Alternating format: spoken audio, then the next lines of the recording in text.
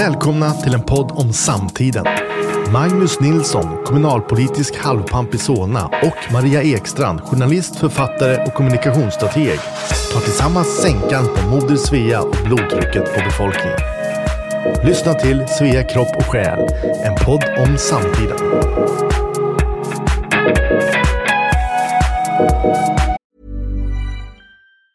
Tired of ads barging into your favorite news podcasts? Good news. Ad-free listening is available on Amazon Music for all the music plus top podcasts included with your Prime membership. Stay up to date on everything newsworthy by downloading the Amazon Music app for free or go to amazon.com/news ad free. That's amazon.com/news ad free to catch up on the latest episodes without the ads.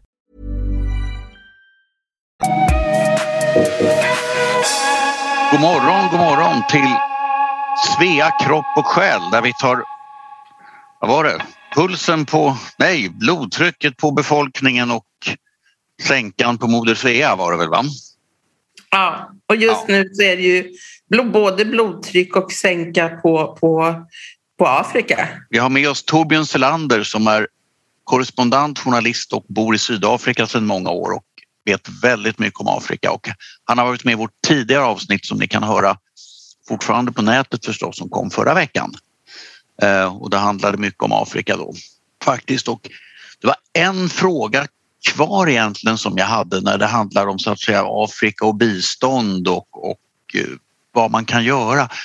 En fråga som intresserar mig ur institutionellt perspektiv. Hur är det med så att säga etablering av äganderätt i Afrika? Jag vet att Sida har gjort någonting som jag tycker var ett bra projekt, nämligen jag tror att det var i Etiopien, så hjälpte man småbönder där att med GPS helt enkelt dokumentera vad de ägde, vilken mark de ägde och så vidare, så att när det har varit översvämningar och grejer så kunde de visa så att säga att det här är mitt. Man kunde fortsätta ut stolparna igen så att säga, och att detta även skyddar bönder från att kanske få sin mark övertagen utav starkare grannar och sådana saker. Äganderätter är ju ganska viktigt. Hur ser det ut med äganderätter till exempel mark i Afrika och domstolssystem och sådana där saker? Ja, och där är ju det här problemet, nu pratar vi Afrika igen, va? För det är så otroligt olika, och där är ju Sydafrika väldigt speciellt, för här är äganderätten väldigt stark och i princip så ska det inte gå och ta mark, men i övriga Afrika så är det inte alls så, utan där försvinner jag pratade med någon här i Zimbabwe precis, där hennes mördade fars hus, det heter ju title deeds här, lagfart alltså, hade försvunnit, och nu var det någon katolsk biskop som stod på det. Jag vet inte hur det kommer gå där, men här är det starkt och det är en oerhört komplicerad process att överta deeds här. Men sen finns det en annan väldigt viktig faktor i det här, och det är ju tribal land, alltså stamland, där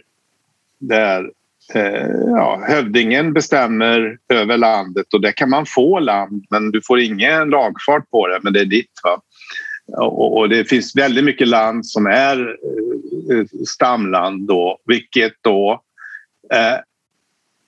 är ett väldigt stort hinder i utveckling, va? För vem vill satsa massa med pengar på konstbevattning eller markförbättring när man inte äger landet? Och vilken bank lånar pengar till utsäde eller vad det nu, maskiner eller vad, om man inte äger någonting?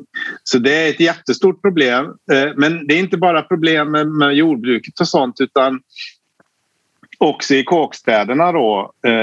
Det finns ju många slags kåkstäder, allt från ruckel med korrugerad plåt till riktigt fina hus. Och där har man då drivit, det är bland annat svenskar som har drivit det här med att hjälpa folk, assistera folk att få lagfarter på sitt. Så att man kan då belåna på det och kanske använda pengarna, skicka ungarna till universitet eller starta en business. Och Där har till exempel Carl Fredrik Sammeli som startar Prime. Han har ett projekt här där man då finansierar, om de som har ett okej hus i Kåkstaden, så finansierar man att man bygger till några enheter som man hyr ut, och så tjänar man pengar på hyran och hans projekt då får tillbaka det på långsiktigt. Det har fungerat jättebra. Alltså plötsligt så, och bankerna här fattar ju inte det, för att det är ju mycket gammaldags, även apartheid-folk som sitter där och inte förstår det här. Men att öka värdet där och få igång en ekonomi i kåkstäderna, det är ju en jätteviktig del i utvecklingen, och det är någonting som kan kanske sprida sig i hela Afrika faktiskt, om det här funkar så bra som det har gjort hittills.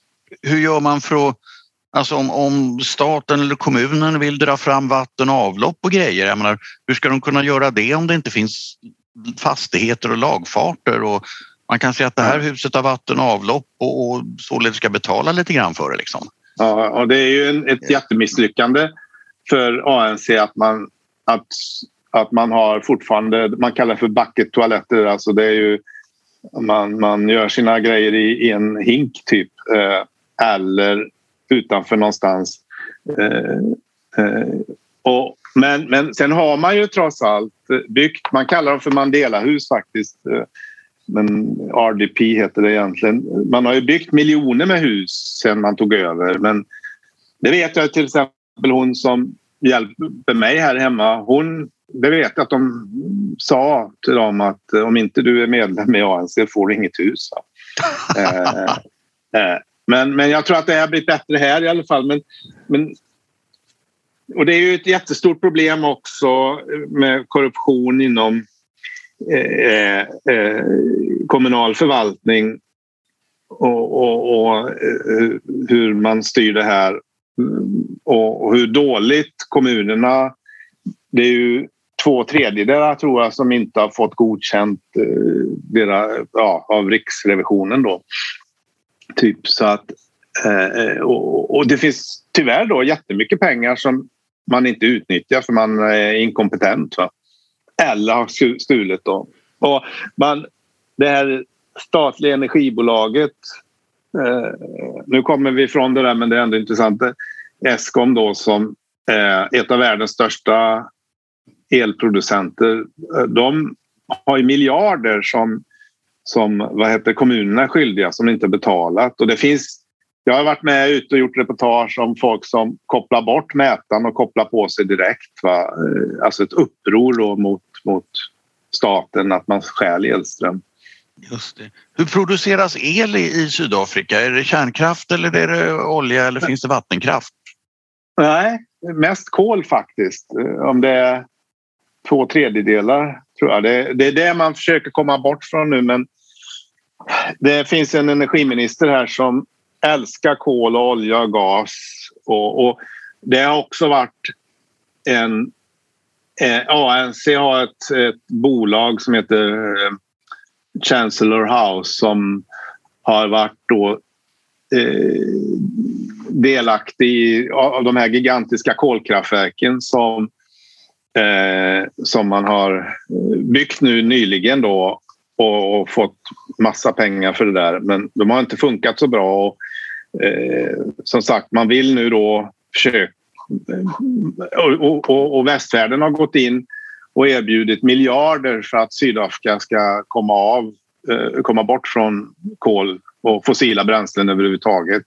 Och jag har gjort reportage på det fruktansvärda. Ett av världens mest förorenade områden är 2 timmar öster om Johannesburg, ett kolbälte där de ligger på rad, kolkraftverken och kolgruvorna. Det är fruktansvärt alltså. Jag vill inte släppa Sidas roll i det här, för du sa att de har gjort några bra saker, men jag har genom åren hört historier hur man har åkt iväg till Sydafrika, eller inte bara Sydafrika, resten av Afrika också, och så liksom slagit sönder den infrastruktur som finns, typ att man i en by har en vattenpump och då, dit går i allmänhet och kvinnorna och hämtar sina hinkar med vatten och bär tillbaks dem till sina hyddor på huvudet, och så sätter man igång och bygger något modernare vattenställe 3, 4, 5 kilometer utanför byn, och då blir det för långt för kvinnorna att gå och hämta vatten där. Och plötsligt så har man liksom inte vatten i byn längre. Så jag vet inte vilken bild av Sida har du? Är båda sanna eller?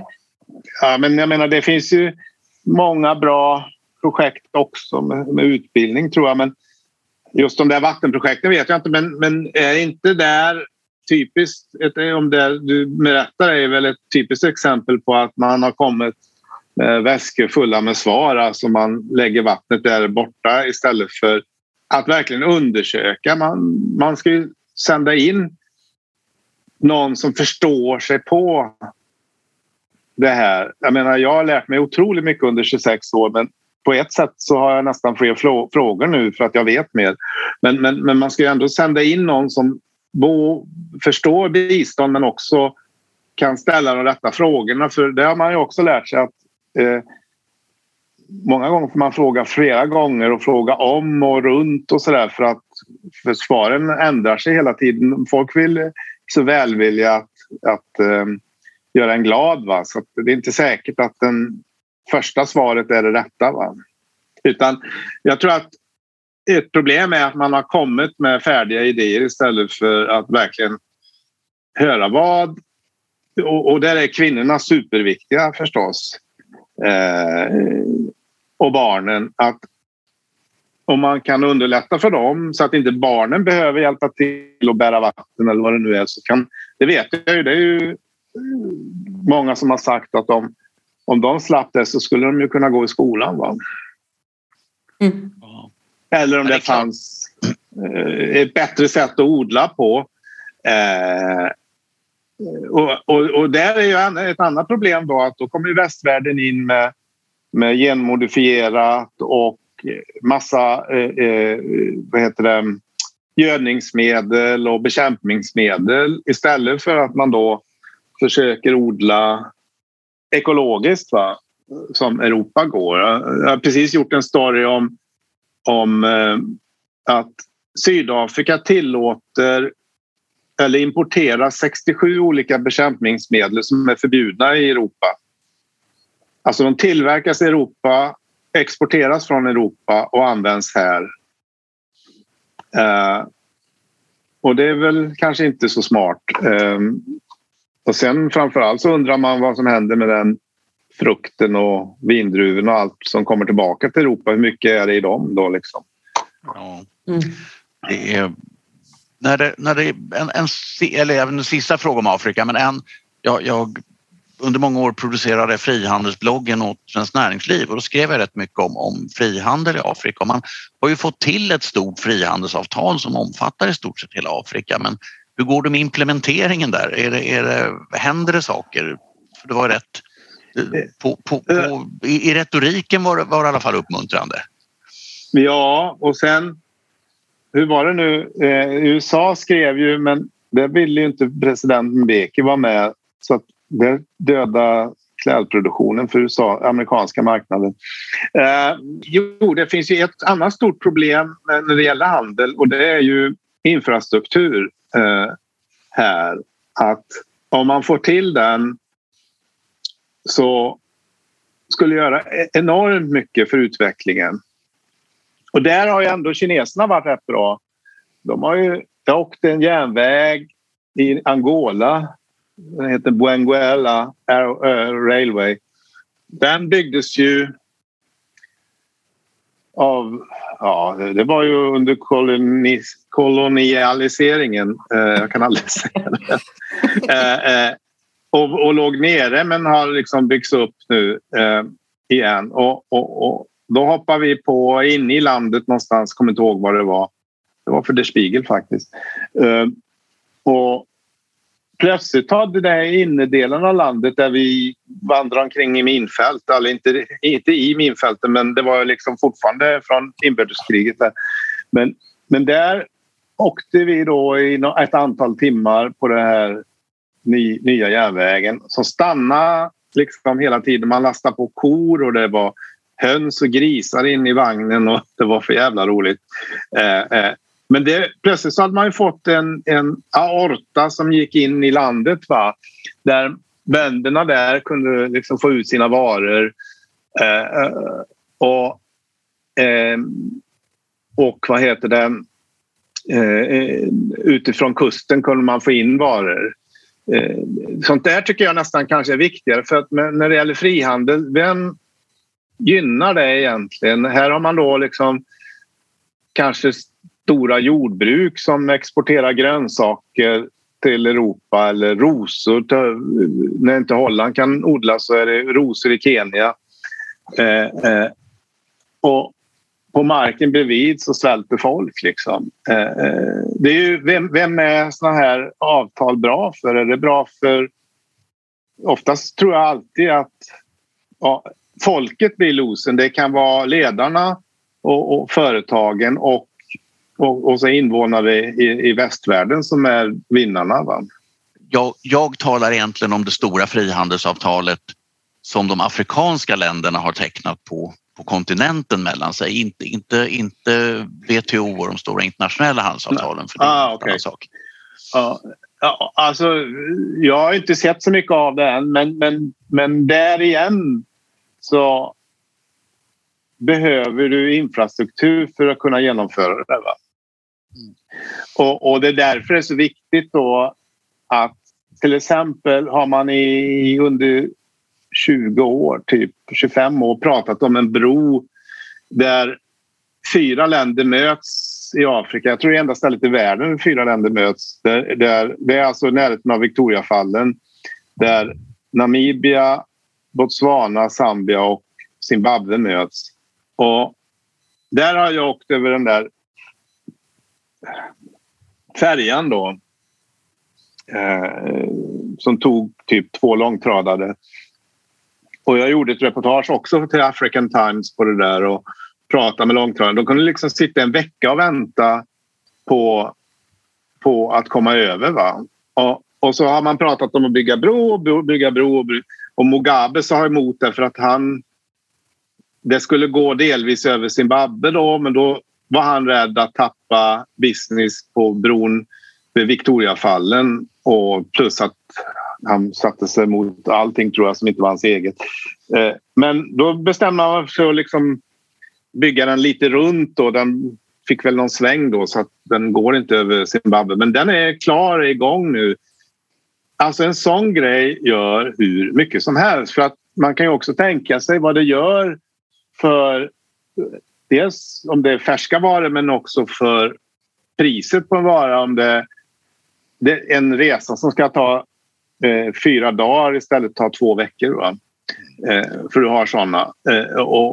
Och den här järnvägen är ett tecken på det, och också att hur viktigt det är. Kineserna har också byggt motorvägar i Nairobi. Nairobi har varit den värsta trafiken i världen, va? Det som ska ta en halvtimme, om inte det är någon trafik, kan ta 6 timmar från där jag brukar bo till flygplatsen i värsta fall. Men nu är det en ringled och det är motorväg som står på pelare inne i stan och så. Jag var där precis nu och den håller väl på att öppnas upp allting nu, vilket kommer göra jättemycket där. Så att infrastruktur förstås, och utbildning. Och det är klart att det finns sådana saker på plats och man kan då handla mer mellan länderna utan korruption och tullhinder och sånt, så kommer det ju göra en stor skillnad. Också för turismen, där just i det här området jag pratade om bron då, där var jag ofta på en båt som låg i Chobe River, och där var man tvungen att vara i Botswana, in i Namibia, och så fort man åkte ut på safari så skulle man liksom passera gränsen. de har bestämt att man liksom, när man kommer in där så är man liksom där. Det gynnar turismen något otroligt att slippa de där administrativa hindren som man har haft då hela tiden.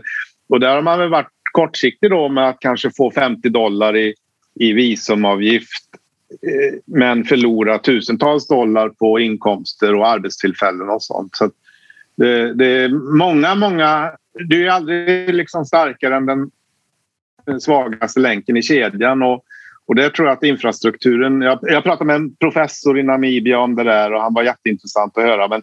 Men vilken utveckling man skulle kunna få igång här.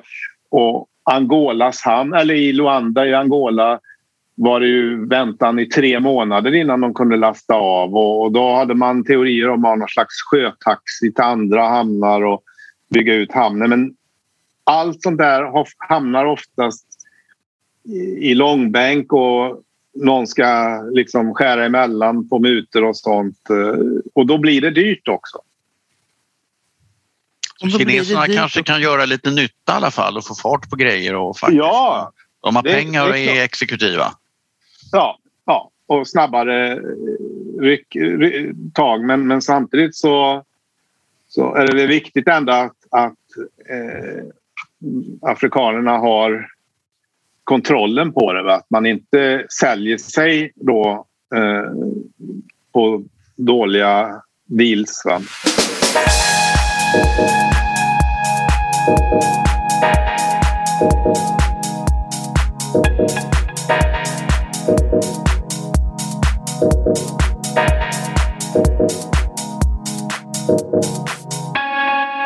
Jag ska påminna dig, har vi kommit överens om Boko Harams imams skägg. Ja, det var ju... Själv har du också skägg numera. Ja, jag skulle ha ansatt det lite nu, men det syns ju inte i radio, va? Eller på podcast. Så det var ju så här att om ni kommer ihåg de här flickorna i Chibok som var kidnappade av Boko Haram. Det är väl 10 år sedan nu ungefär. Massor med små flickor och som våldtogs. Ja, de gick in på en skola och tog dem. Och det var ju många anledningar att de gjorde det. Dels så var de emot flickors utveckling överhuvudtaget och sen skola är ju liksom, var ju inte att tänka på. Och sen ville de ha flickor också. Men i alla fall så Mail on Sunday då sände mig och deras Afrika-reporter. Vi åkte via Nairobi för att fixa visum. Där hade ett litet sätt att få det snabbare.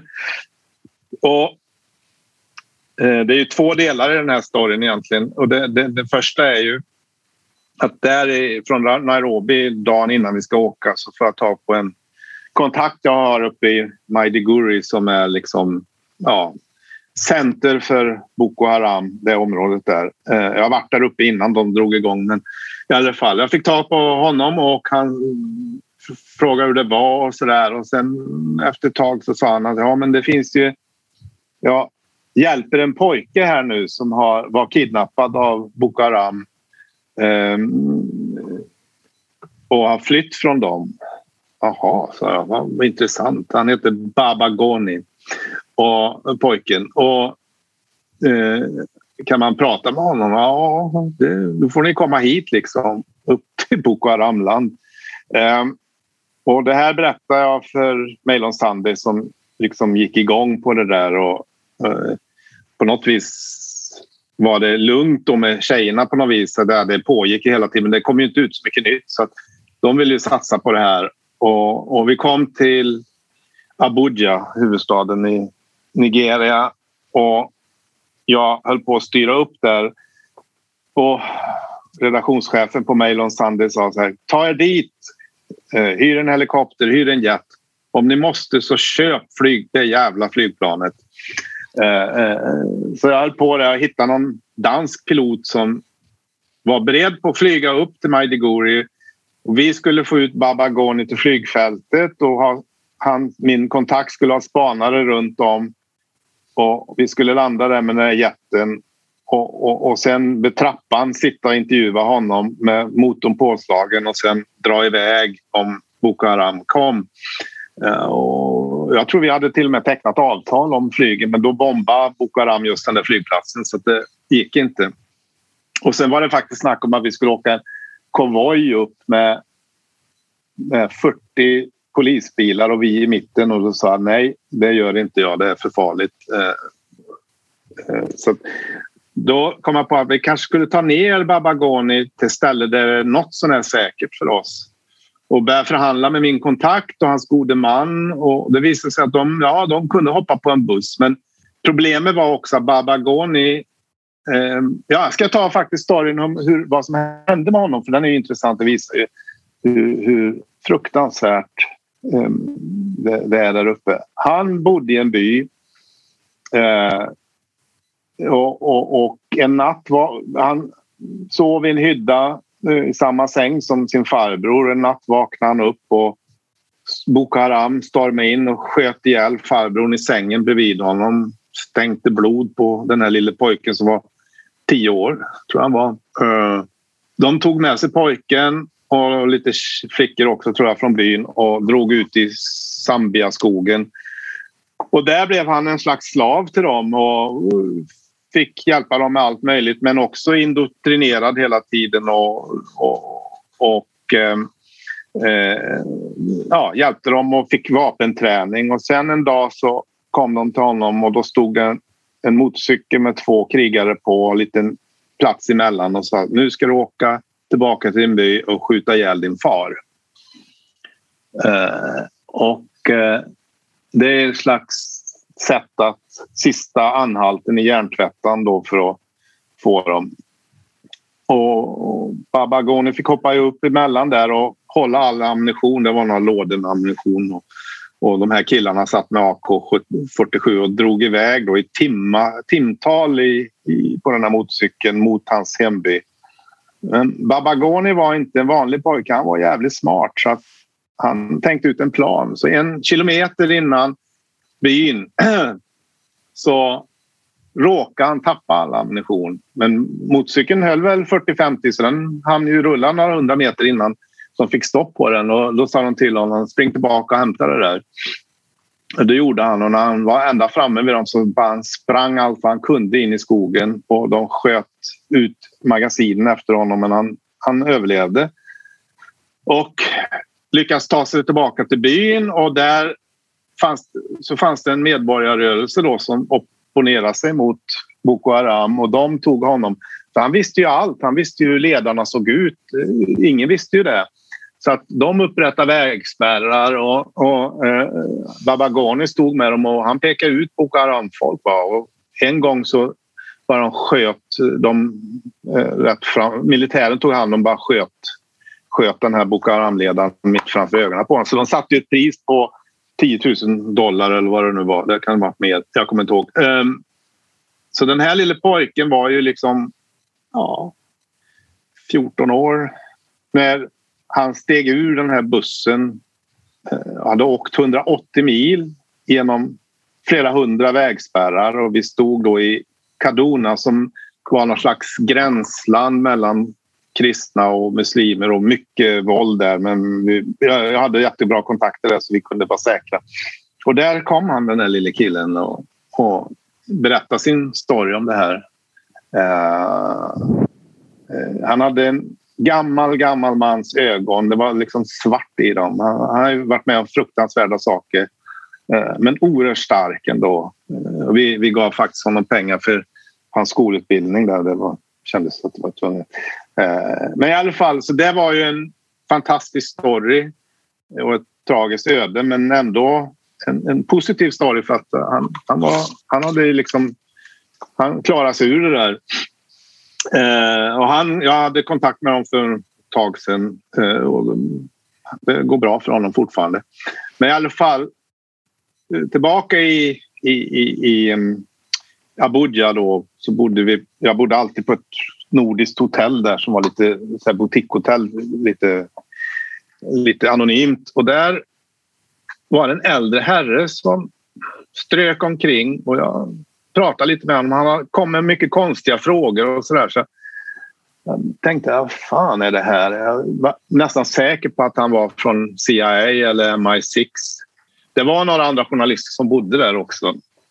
Han var väldigt så här, kom med mystiska frågor, så att tänkte jag måste undersöka vem han är, och det gjorde vi tillsammans då. Det visade sig att han var hade varit utsänd tidigare av ärkebiskopen i Canterbury för att medla i oljedeltat. Han hade jobbat i Nigeria och så där, mellan piraterna och myndigheterna och fixa freden där. Men nu var han i Nigeria för att få loss flickorna. Och dels så var han i direktkontakt med president Goodluck Jonathan, och sen pratade han med Boko Harams imam direkt, och till slut så hade han förtroende för oss. Vi fick sitta med honom i hans hotellrum där han pratade med imamen av Boko Haram och förhandla med om de här flickorna, och han hade högtalartelefon på. Jag har väl de där inspelningarna någonstans.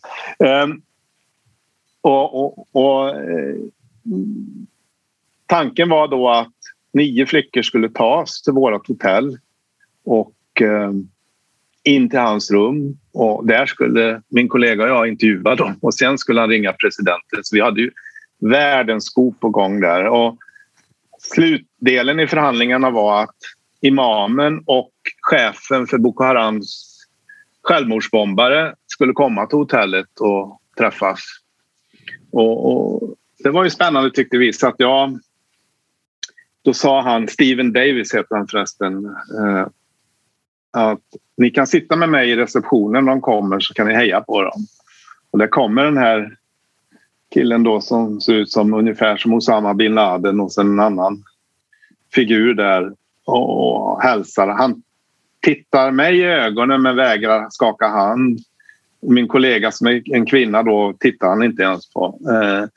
Men precis innan de kommer så har Steven berättat att förra gången vi träffades så gav jag honom en rakhyvel och raklödder. Och han har aldrig rakat sig, och det tyckte han var helt otroligt.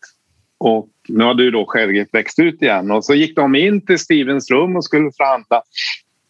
Och då tänkte jag, vid profetens skägg. Jag måste fixa... skägg.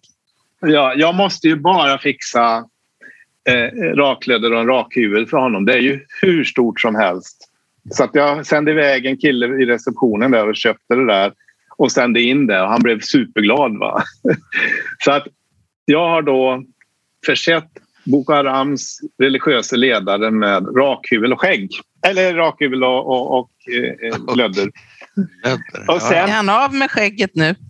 Nej, han rakar väl sig säkert senare. Men sen i alla fall så när de skulle skiljas åt då så sa de hej då. Det hade jag redan gjort upp med Steven då, att de skulle säga på ett speciellt ställe säga hej då ute på gården, och där hade jag ett rum som vette mot och hade satt upp ett myggnät då, så att jag kunde då filma och ta bilder samtidigt när de gick ut då, utan att vara sedda utifrån. Tyvärr har jag har aldrig använt de bilderna, för det blev för farligt för mig också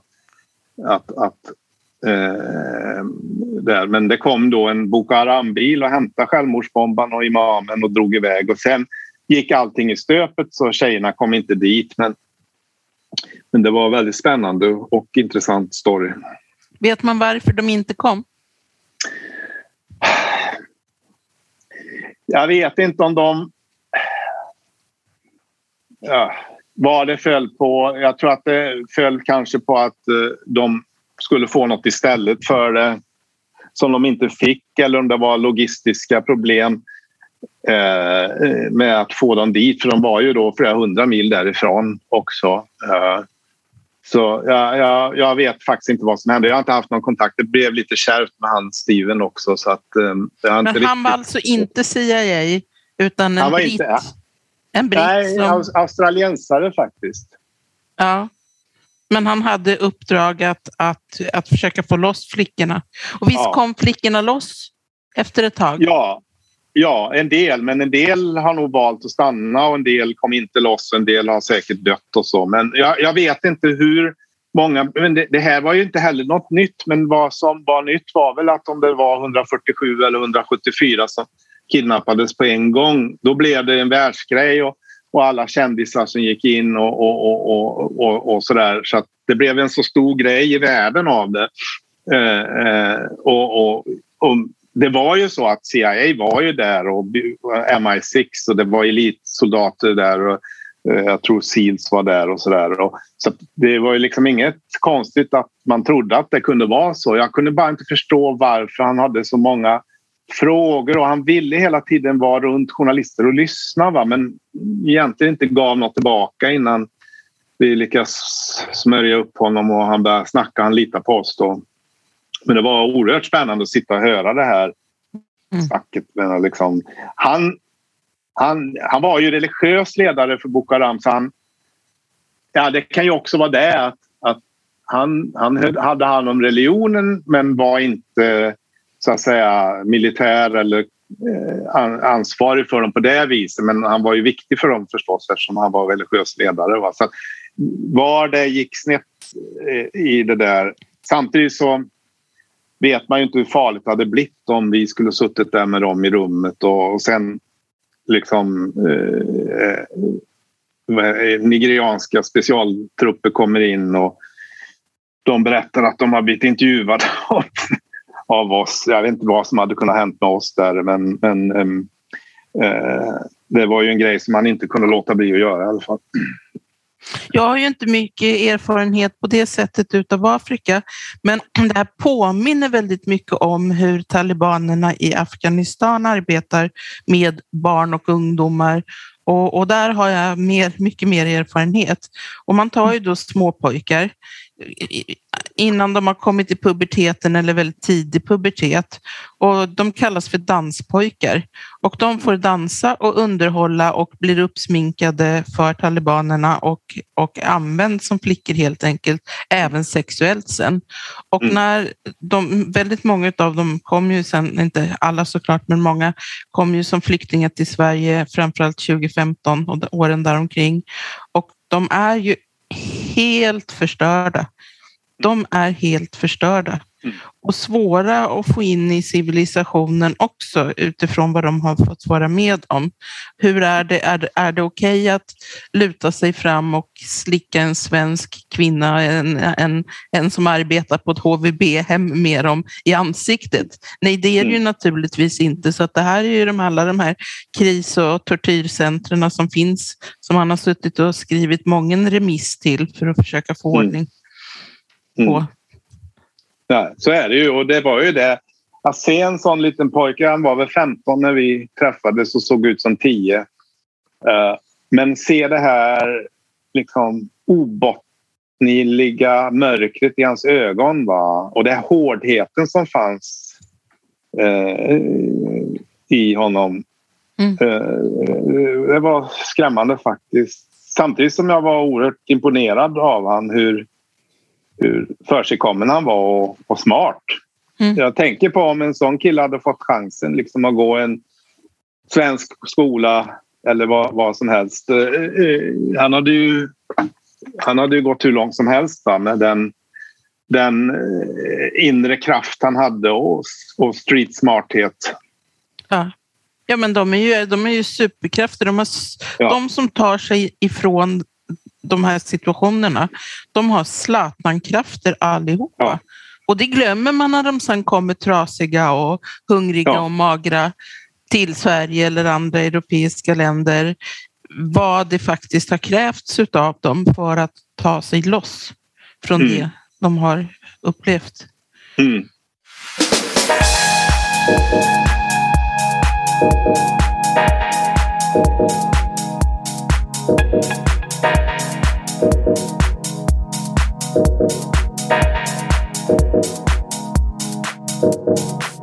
Så har vi Etiopien och premiärminister Ahmed som fick Nobels fredspris i Oslo.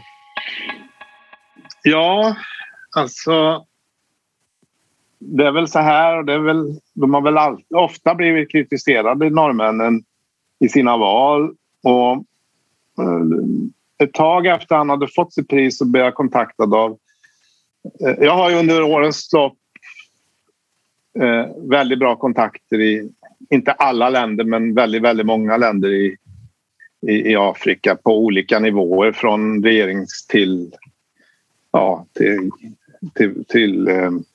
Boko Haram.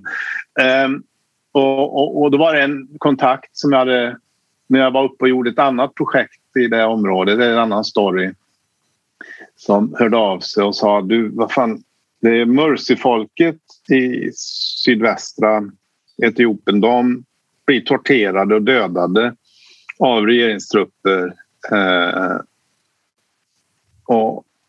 och den här personen tänkte inte på att premiärministern då hade fått Nobels fredspris. Men det gjorde jag ju direkt förstås, eftersom han inte var en vanlig politiker utan han var ju också en före detta militär och som var ansvarig för säkerhetstjänsten och jättemycket. Så det var liksom inte en Vaclav Havel som kom in, utan det var ju en från den ranken så att säga. Så då såg jag ju genast ett samband där att han är faktiskt ansvarig för den här tortyren och mördandet. Kan du beskriva tortyren? Jag tror att jag ska göra det när jag berättar om mina möten med dem. För att jag måste berätta om hela vägen där. För det var och där är jag otroligt tacksam att Expressen dels satsar och sen litar på att mitt omdöme då. För jag liksom hade kunnat gjort grejen härifrån. Jag fick tillgång till inspelningar från offer. En del, men det var liksom dels hur kan jag veta att det är sant och dels är det ingen närvaro. Va? Så att då var jag tvungen att göra en enorm research och se, de sitter där nere i den där nationalparken, den här Mursi-stammen. Det är ju, de lever ju som man gjorde för flera tusen år sedan i Europa med flytta på sig nomader typ och odlar på olika ställen och sådär. Och väldigt utsatta då förstås. Men i alla fall så vad för cover? Jag kan ju inte... Det var ju andra kollegor som hade då hyllat honom i sina reportage och varit på ställen och berättat hur fantastiskt Etiopien hade blivit. Men de var ju där som journalister och helt styrda av media, om hans folk. Va? Jag var ju tvungen att komma dit helt undercover och då upptäckte jag att i det här området så fanns det en unik fågel som heter mörk skriktrast. Och jag är ju gammal ornitolog, va? Jag håller inte på med det längre direkt, men då tänkte jag att jag har ett cover, för att ornitologer är ju galna på att se arter, så att där har jag ett cover. Och eftersom jag kan lite, det är ju viktigt att om man utger sig för något, så om man plötsligt blir förhörd eller så måste man ju veta någonting och så. Så att jag spelade in det där lätet och bilder på telefonen och allting och sådär. Så att då hade jag mitt cover där och genom de här kontakterna så, jag kan inte prata om det för att han kan råka illa ut, men det var någon som kom därifrån som kunde hjälpa mig men inte kunde åka med mig in dit i det här området. Och då måste man ju tänka otroligt mycket på risker förstås. För vi vet ju vad som hände de här svenska journalisterna som åkte fast i Etiopien och satt ju i fängelse några år. Många dagar. Så jag visste ju att jag måste ha ett vattentätt sätt att kommunicera. Jag visste också att både CIA och Mossad hade hjälpt Etiopien med avlyssningsutrustning. Så att, just för att hitta islamister och sånt. Så att från början var jag tvungen att övergå till, jag använde olika tjänster för att, som inte kan avlyssnas och instruera alla då, både de i Etiopien och andra delar av världen, att det enda sättet vi kan kommunicera på från och med nu är de här 2 olika apparna, eller vad man ska kalla det för, och kodord för allting. Och sen hittade jag ett litet hotell i Addis som jag hade en chaufför som fick honom att ta ut ett simkort i hans namn. Och kom dit som fågelskådare med kikare och fågelböcker och allting och landade där och in där. Och så kom det en bil och så skulle man åka i 2 dagar för att nå det här området. Och då var ju min hjälpare med mig första dagen och sen kunde han inte åka närmare för hade han varit med mig hade de tagit död på honom. Va? Och det visade sig att chauffören var en militär i kamouflageuniform och han kunde ju engelska då, va? Men jag var ju livrädd att han skulle genomskåda mig, men han var en idiot faktiskt så det var jättebra och bara intresserad av brudar så han, men i alla fall så sista dagen skulle jag åka in i det här området och det är militärt, va? Så att då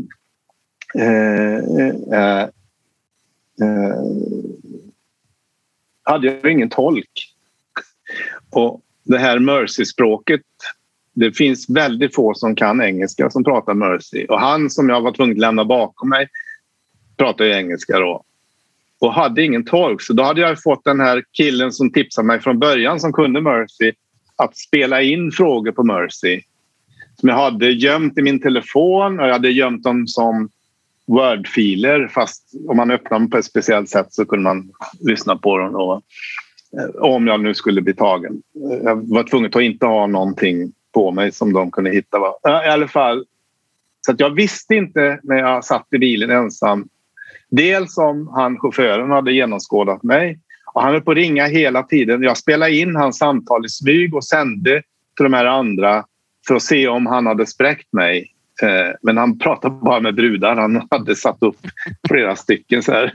Så jag blev ju överlycklig för att han var en idiot faktiskt och inte någon som hade avslöjat mig. Men i alla fall, vi kom närmare och närmare och sen i sista samhället där innan den här nationalparken så dök det upp några unga killar som kunde något sån här engelska. Så då var ju, hur skulle jag göra annars? Men för jag kunde inte använda honom, den enda som kunde engelska. Va? För då hade det gått åt helvete i alla fall. Så kommer vi till den här byn på kvällen, det börjar bli mörkt. Och då är det jätteviktigt hur man hälsar och sådär på chiefen och så. Men jag hade ju ett tält med mig som jag skulle sätta upp.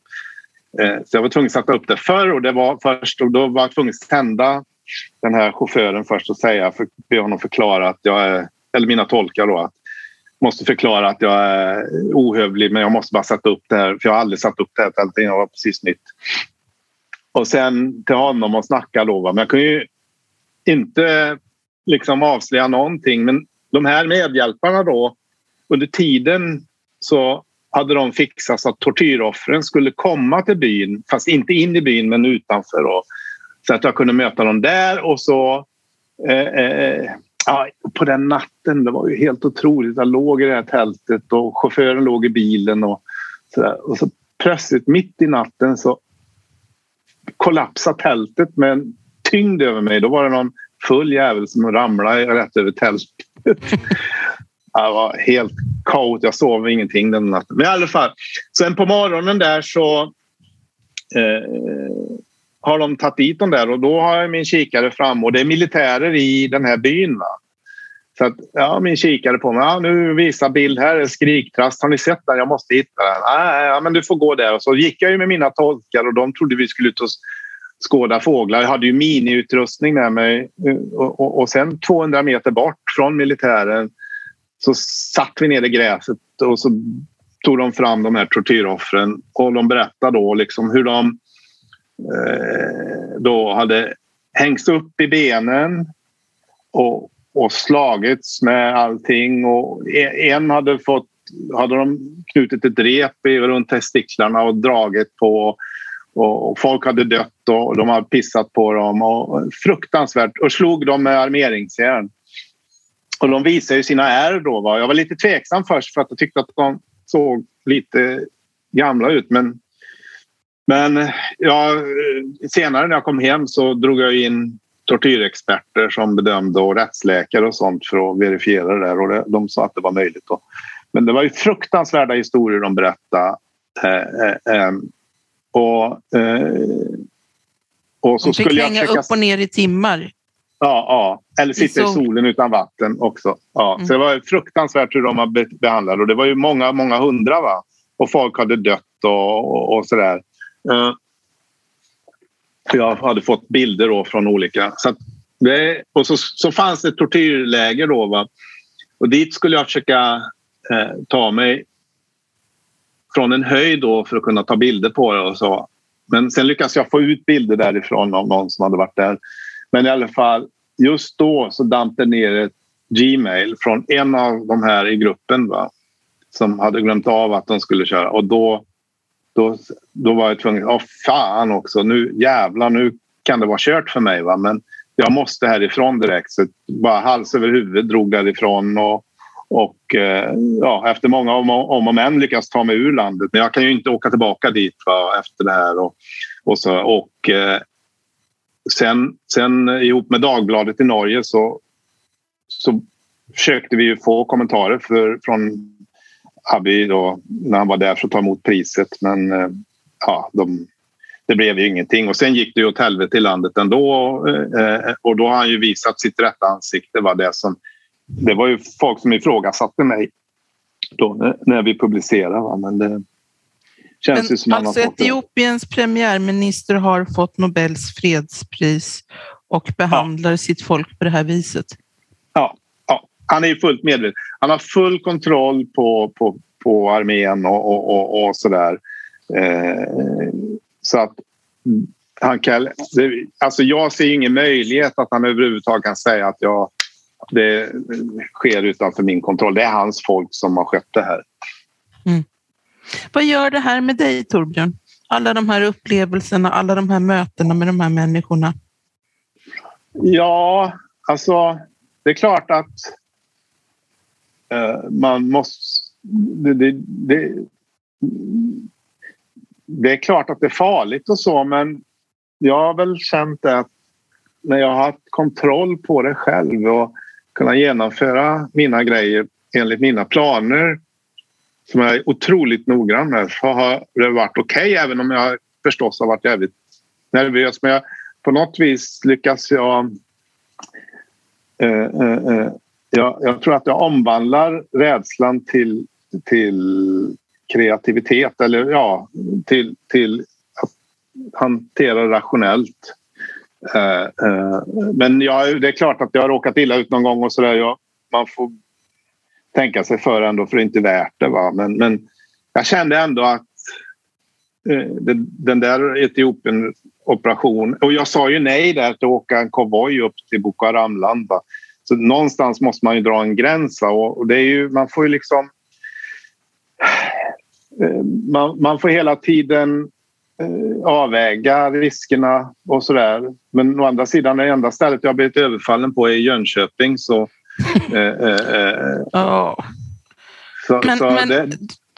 hur många gånger har du varit riktigt, riktigt rädd? Ja, det värsta var ju när jag var kidnappad i Mosambik då av tjuvjägarna.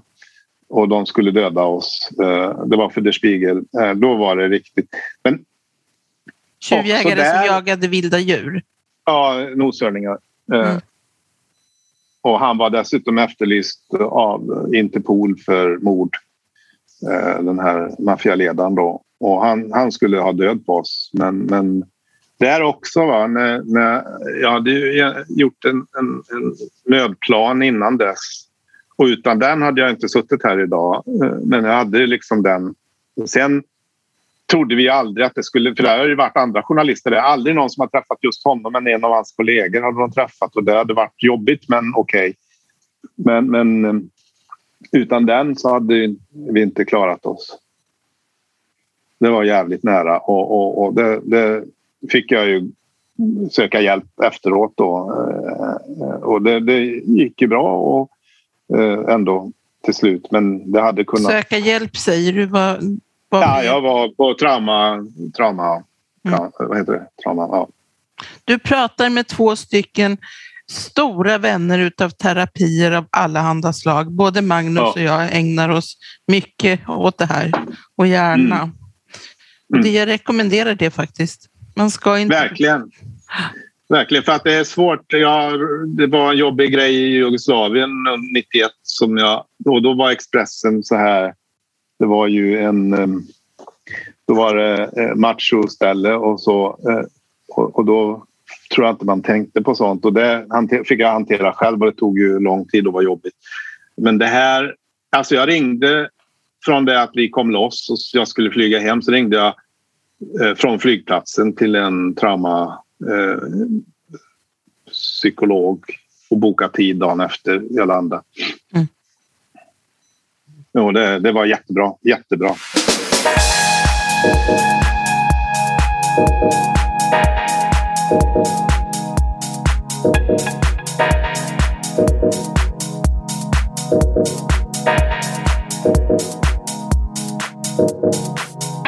Nu har vi ju pratat väldigt mycket om sorgliga saker.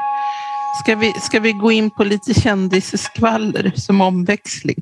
Ja, ska vi inte börja med Håkan Juholt som ju du tycks vara jättekompis med? Om man tittar på dina bilder på Facebook, det festas och det grillas och det drickes sydafrikanskt rödtjut. Ja, alltså det blev ju så. Jag gjorde ju en grej på honom när han var här och följde honom tillsammans med min son då, som är jätteduktig fotograf och filmare. Så följde vi honom några dagar och det var ju jättefestligt.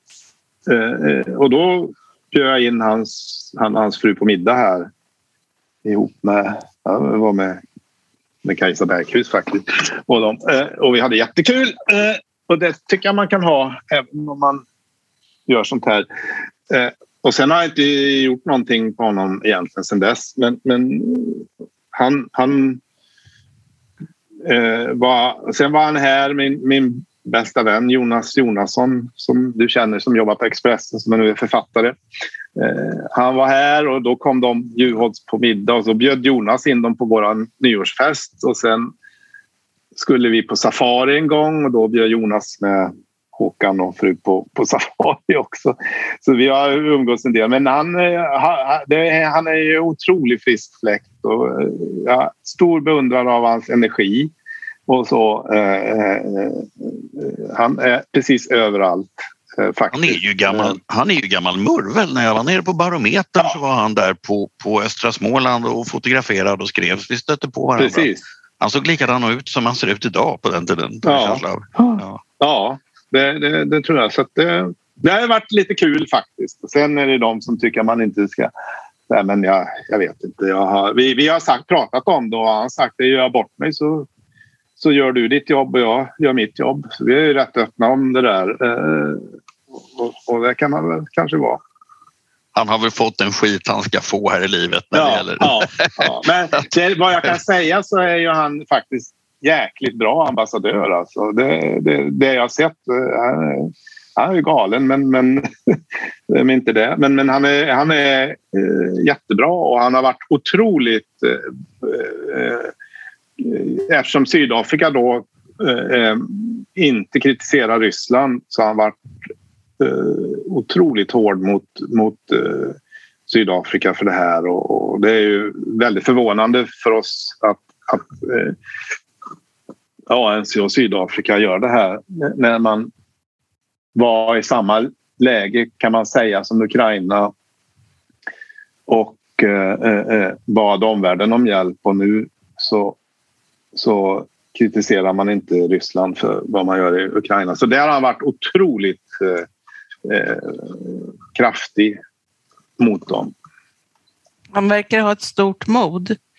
Och om vi fortsätter på kändisspåret så var det du som avslöjade popsångerskan Madonnas adoptioner, framförallt utav de 2. Hon har ju 4 adopterade barn från Malawi, va? Mm. Och de yngsta tvillingflickorna Stella och Esther har varit mycket kritik därför att man säger att hon stal de barnen. Det här gick inte rätt till.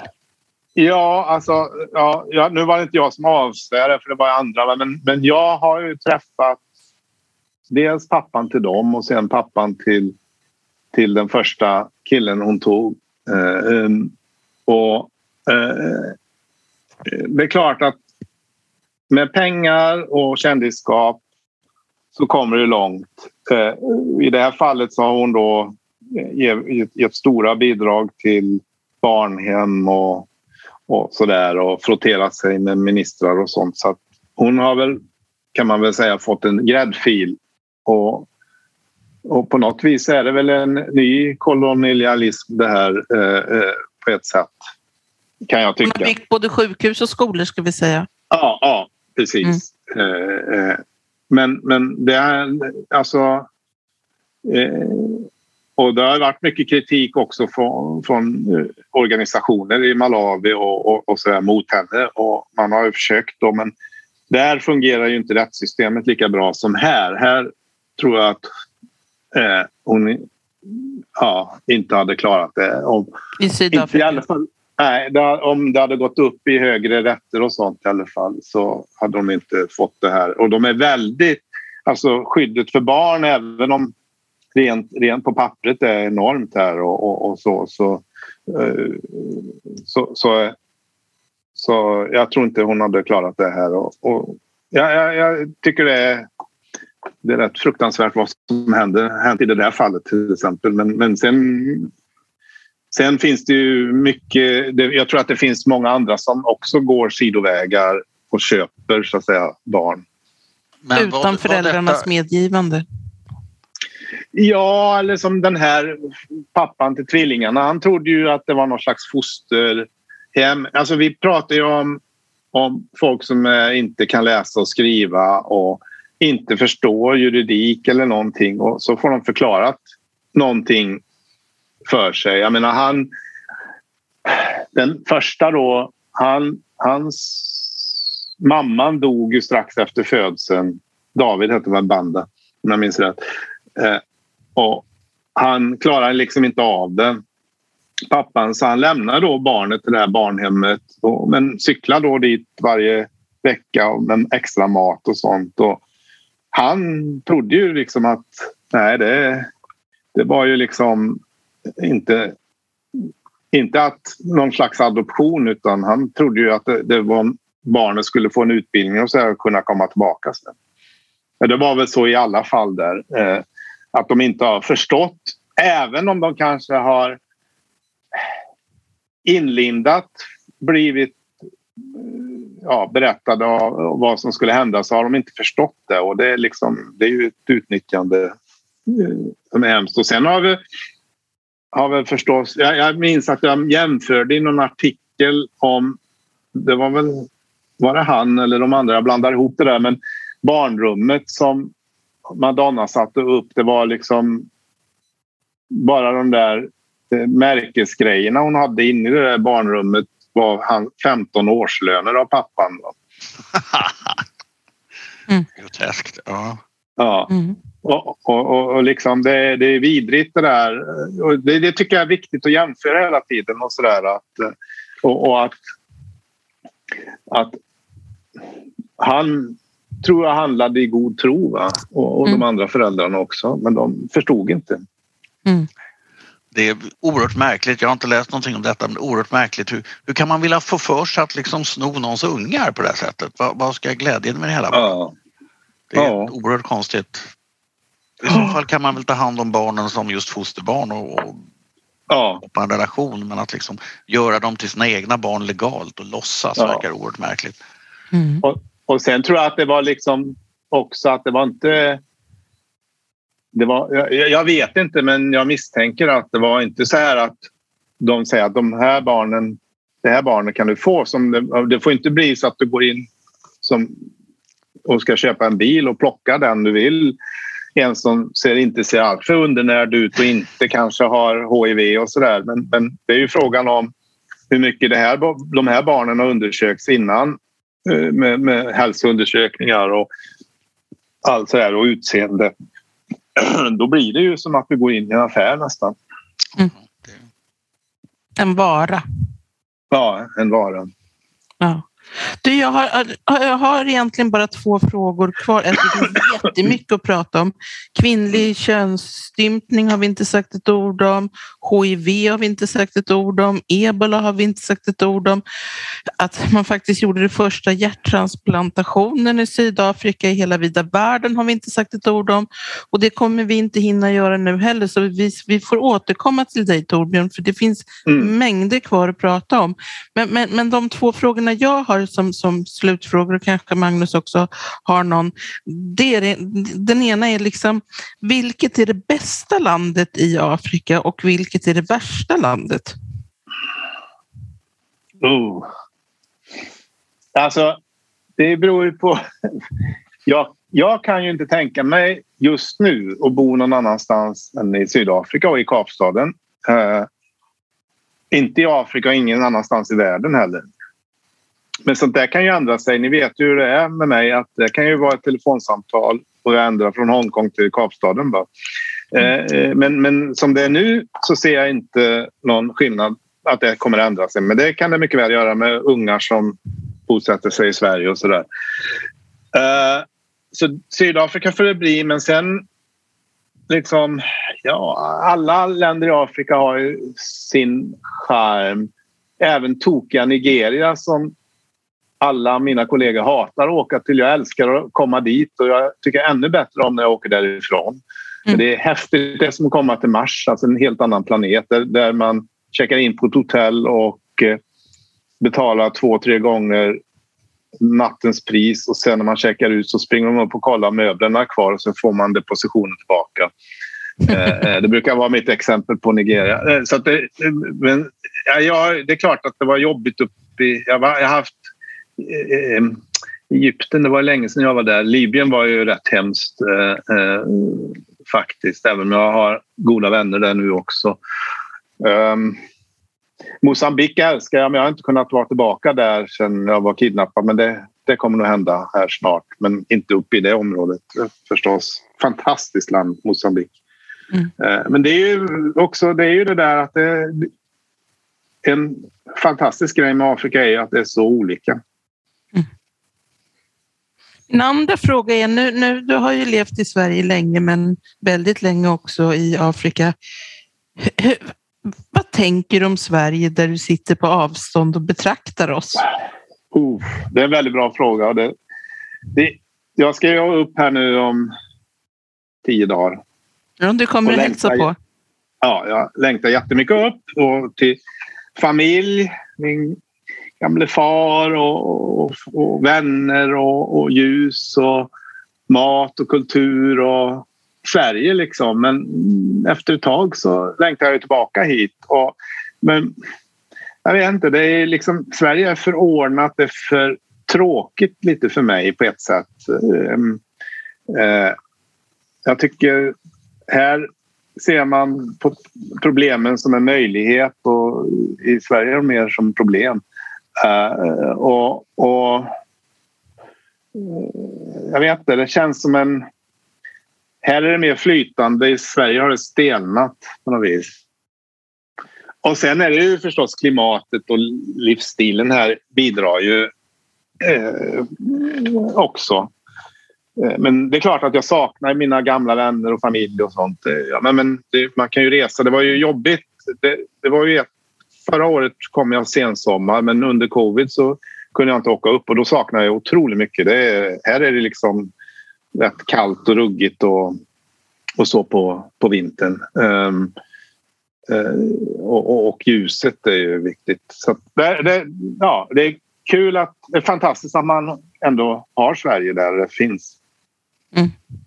Du är välkommen om 10 dagar. Verkligen. Vad spännande. Jag har en sista fråga.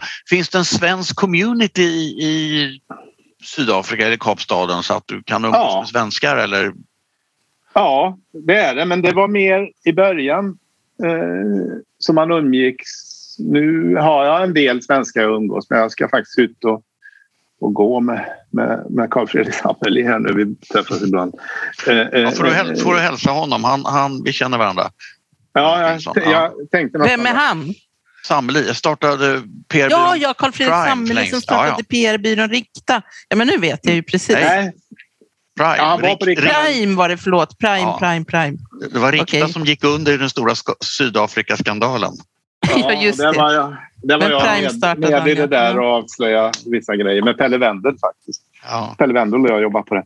Men i alla fall, så att vi umgås. Jag har en del, men inte så mycket. Men det har ju blivit mycket genom barnen, men nu är de ju liksom stora så att det är lite blandat. Men en del svenskar som man gillar träffar man. Men vi har glömt en sak och den tycker jag är bra slutknar och det var ju ändå där allting började. Det var ju med Henning Mankell som jag då spenderade nästan en vecka med i Maputo februari 96 och vi kom väldigt bra överens och vi blev vänner och kollegor. Vi reste en del ihop i Afrika faktiskt. Han kunde ringa mig. Ja, jag är i Mali nu på väg till Malawi. Kommer du dit eller? Och så var det 2 dagar senare. Men i alla fall, vi satt där på Pekim hette restaurangen i Maputo och drack en del vin och jag åt i alla fall de bästa peri-peri prawns i världen. Och vi var lite på lullen där och så lutade han sig fram mot mig och så sa Torbjörn, nu när du ska flytta till Afrika, för jag hade nog redan bestämt mig då, och du ska rapportera härifrån, så är det en sak jag vill att du tänker på när du skriver och rapporterar från Afrika, och det är att alla vet hur afrikaner dör, men ingen vet hur de lever. Ja, men nu vet vi lite faktiskt mer. Det där har jag liksom på något vis, i allt elände så försöker man hitta något positivt, va?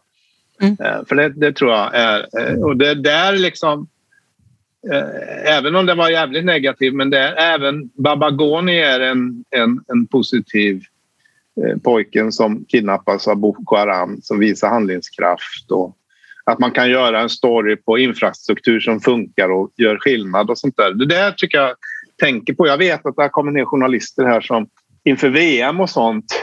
Just det är ju också intressant. Inför VM så var det sån otrolig negativ press och framförallt de engelska tabloiderna gjorde det. Och det var liksom machete-viftande folk, hugger ner folk på gatorna och ingenting stämde. Så jag tänkte jag måste ju kolla upp det här och se hur det egentligen ligger till. Det är ju fruktansvärt mycket våld och mord och sånt, men hur många turister drabbas av det där? Och det visade sig att polisen inte hade statistik för det här. De har statistik för allting. Men jag sa, men varför har ni inte för turister? För jag vet inte att det händer turisterna någonting. Eller väldigt sällan.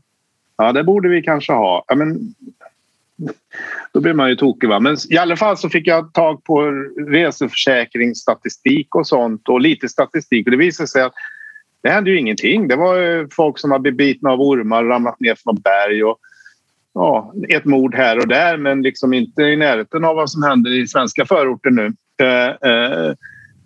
Så att jag gjorde den där storyn då med underbyggt med fakta och jag tror jag slutade storyn med att den var på engelska faktiskt, att hur var det nu jag skrev? Det var ju att det här liksom är vad som har hänt, men alla i Europa tror att åker man till fotbolls-VM så kommer man hem med en sån här black body bag. Och det hände ju ingenting. Det var ju liksom några som dog för att de hade varit idioter och utmanat några gäng och sådär, och några som körde ihjäl sig. Men det var ju massor med turister. Det var succé här även om det var mitt i vintern under fotbolls-VM.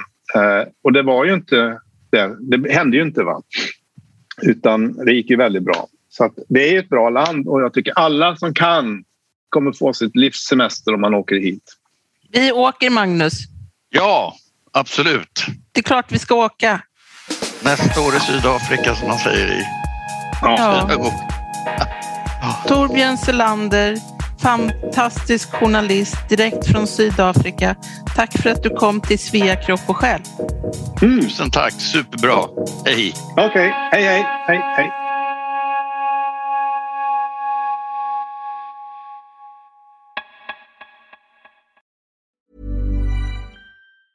Tired of ads barging into your favorite news podcasts? Good news. Ad-free listening is available on Amazon Music for all the music plus top podcasts included with your Prime membership. Stay up to date on everything newsworthy by downloading the Amazon Music app for free or go to amazon.com/news ad free. That's amazon.com/news ad free to catch up on the latest episodes without the ads. Before Shopify, were you wondering, where are my sales at? Now you're selling with Shopify, the global commerce platform supercharging your selling. You have no problem selling online, in person, on social media, and beyond. Gary, easy on the cha-ching. Oh, sorry, but my Shopify sales are through the roof. Start selling with Shopify today and discover how millions of businesses around the world use Shopify to ignite their selling. Sign up for a $1 per month trial period at shopify.com/listen. Shopify.com/listen.